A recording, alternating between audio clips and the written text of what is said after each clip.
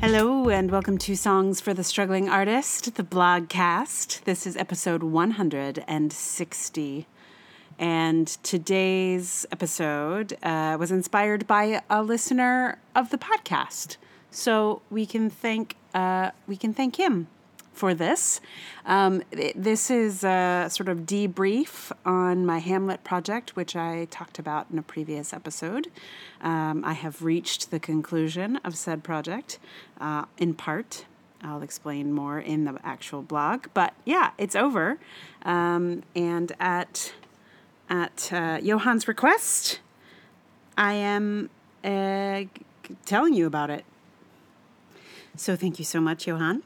And here, without any further ado, is the Hamlet project. 'Tis a knavish piece of work. The cafe where I came up with the idea is long gone. I think it's 3 to 4 businesses ago in that spot now. But the project that was born there took me through 8 to 9 years. It started in that cafe out of a need to goose my creative practice. I was finding my writing process to be a little less smooth than I liked. When I turned on the faucet, the creativity didn't always flow the way it used to. I felt I needed a structure within my daily practice that might drop me into a better state of flow. Hamlet came to me because, at the time, I was working toward playing the role. I had a goal of getting back to acting, and Hamlet was the top of that mountain. I thought if I wrote in response to Hamlet, I'd tackle 2 goals at once. I could prepare to play Hamlet while goosing my writing practice.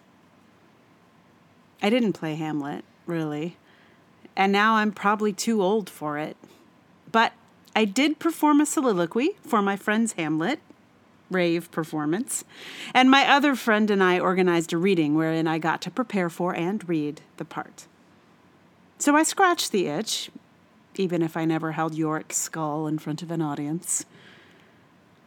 As for the writing practice, well, it was always a practice for me.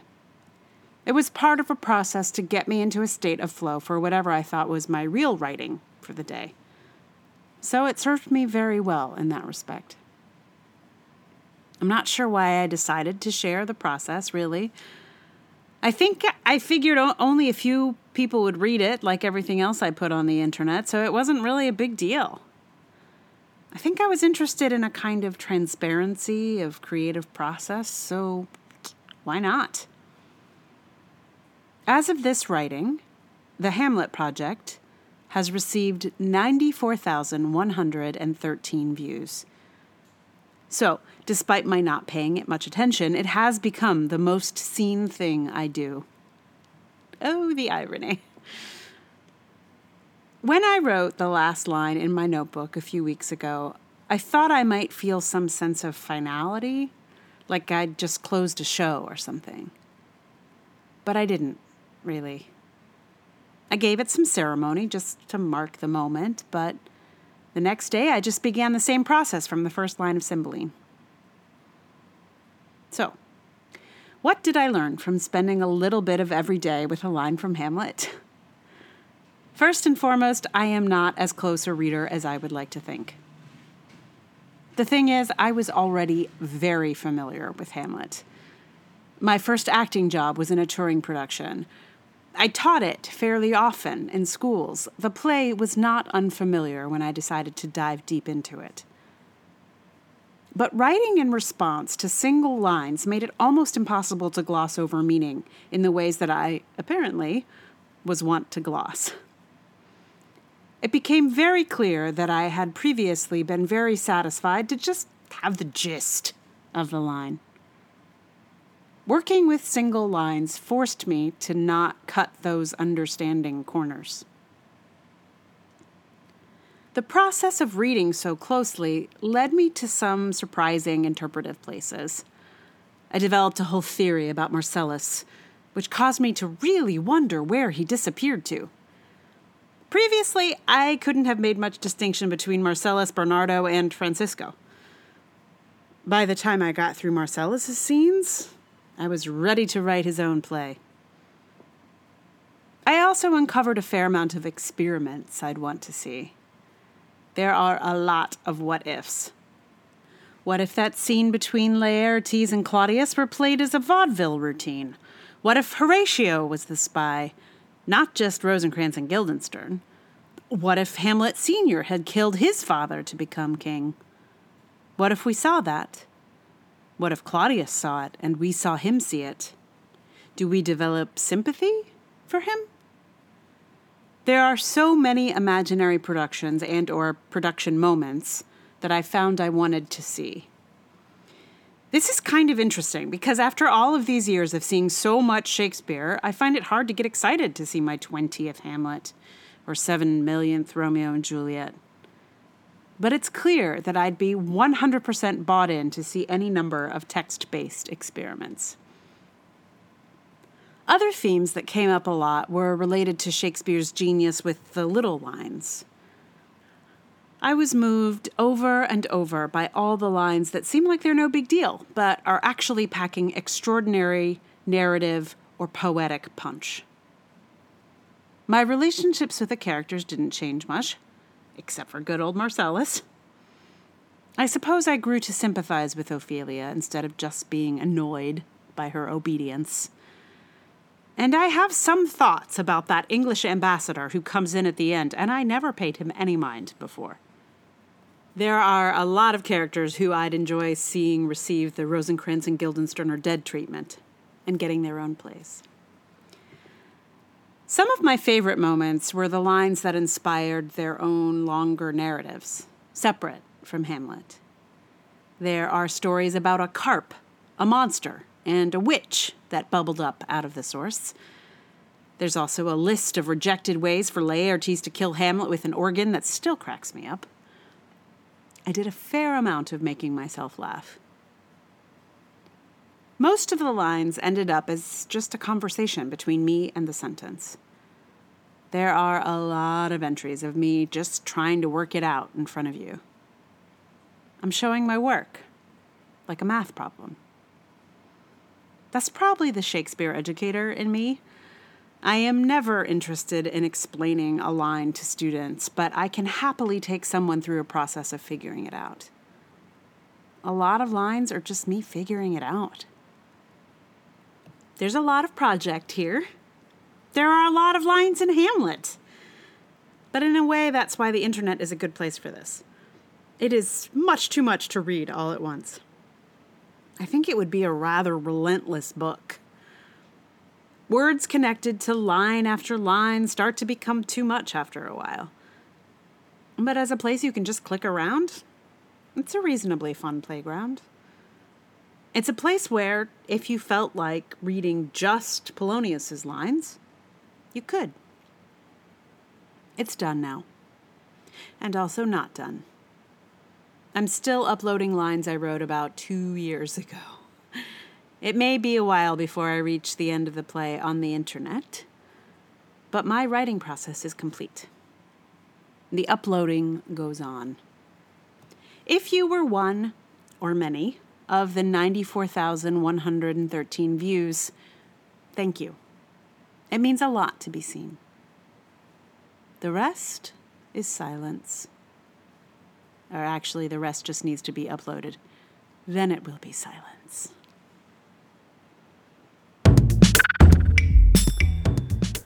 So I have been sort of picking up the pace with uploading just so that it's not a 2-year lag time. I'm not sure that, I'm not sure how much of a difference that will make, but I'm moving right along. I'm trying to, for a while, it just felt like it was weird to post more than once a day. Like, I don't know. But now I've sort of spaced it out. Like, I just post one whenever I think of it.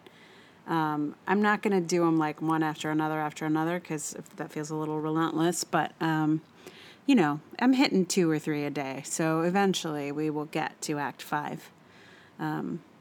There's someone who commented on the blog was like, I'm playing all characters in Act 5.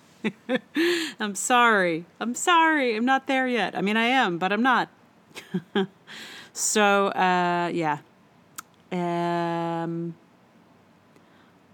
if there's anything else you want to know about it, I'm happy to talk about it. It's been a long haul for sure. Yeah. So the post that's following this one, that's already been posted on the blog, is also a Shakespeare theme. It's funny. I'm on a little Shakespeare reflection mode, I suppose. Yeah, so that's coming up. It may be a little bit behind. I'm going to be out of town for a brief bit, but sort of just overlapping on the times that I normally record the podcast. So if I'm not in your feed at your normally expected Monday, don't worry. It's coming. This just might be a minute. Yeah. So for the song today, I decided to record, again, actually, a song that I wrote a while ago. I actually am not sure when. I actually can pinpoint the inspiration for it, which if I were going to do some research, I could figure it out. It was inspired by the Bridge Project's production of Uncle Vanya at BAM many years ago. So whenever that show was at BAM, that's when this song was first born. And I decided to put that one here, because it's another thing inspired by literature. And despite my lifelong commitment to Shakespeare, I don't know that I've ever written a song that is directly influenced by, or, that I could be like, this is a Shakespeare song. Aside from the songs that I, put to music for productions or whatever. And I am sorry to inform you that I remember absolutely none of those. Like, none of them. I don't even have I have like maybe a line out of 2 of them, but that's it. So those are lost to history. I would wager that maybe some of the other performers from those shows might still have them in their brains. At some point I should ask them. Anyway, so, but all that to say is that there's not really a Shakespeare song in my writing repertoire. So Chekhov was the next best thing. So since it's a literary inspiration, I will give you the never before recorded Good Night, Uncle Vanya in just a moment. Before I do that, though, just to say, if you would like to support the podcast, you know how to do it. Let people know about it. Share, join the mailing list. There's ways to support financially, which would be amazing. Those are PayPal, Ko-fi, Patreon. All the links to all that stuff are in the show notes, in whatever app you're in. So links are there. Check them out. Click on them. Join the team of awesome. So, without further ado, again, there's much ado in this blog today. I guess it is a little Shakespeare-y. Next week's it features a line from Much Ado About Nothing, so it is Much Ado double today and next time. So, look out for that. Anyway, here is Good Night, Uncle Vanya. Good night, Uncle Vanya. Good night, pretty Sonia. Sleep tight into the night. In time you will be fine. In time they will be kind. In time the sun will shine. I was walking down the road, I was feeling alone. I got no one waiting for me, I got no one at home. I spend my Saturday nights alone. I got envy dripping off me like blood from a wound. It's just me and the cat and a big yellow moon and a melancholy tune. On on a chilly night in June. So I sing, good night, Uncle Vanya. Good night, pretty Sonia. Sleep tight into the light. In time you will be fine. In time they will be kind. In time the sun will shine. Well, I put it all out, ran around with the boys. I kissed a lot of lips and I made lots of noise. I practiced grace and poise. Well, I tried every chocolate in the big yellow box. I tasted some sweetness, had some interesting talks, but I haven't found the one. So it's safer now with none. So I sing, good night, Uncle Vanya. Good night, pretty Sonia.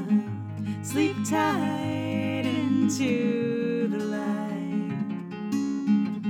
In time you will be fine. In time they will be kind. In time the sun will shine.